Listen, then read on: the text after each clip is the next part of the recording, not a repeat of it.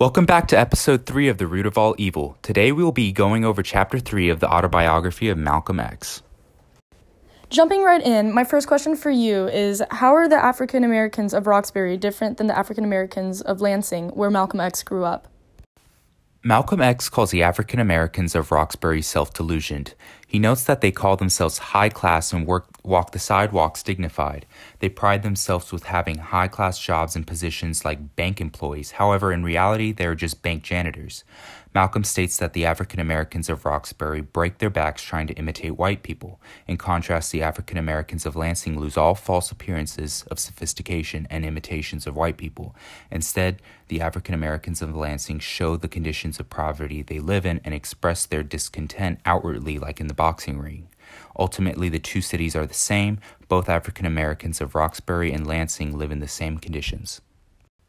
I agree. I noticed a lot of that as well, and I noticed a lot of differences between the two communities, but I also noticed that the communities are intrinsically the same.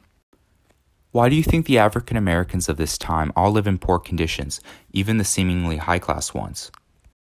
Great question. This economic barrier between African Americans and whites is a product of an inherent disposition against African Americans everywhere. During this time, if I were an African American, could I seek a job with enough pay to save up any money at all? No, because white people who hold the businesses in Lansing that have such jobs to offer don't hire African Americans. And even if they did, they would refuse to pay them decent wages. As an African American, could I even afford education that could get me a higher paying job?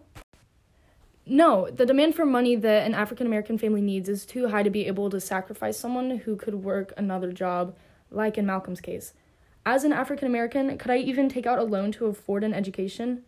No, because banks won't lend to African Americans back then who are too poor to pay the loan back. So the reason why African Americans are stuck in these poor conditions is not because of their choosing. African Americans are forced into this position and that leads them to have a little bit less knowledge and causes them to be a little bit more ignorant, and thus forced to live in such conditions. That's a great point, and it even applies to today. That's it for this week's episode of The Root of All Evil. Tune in next week.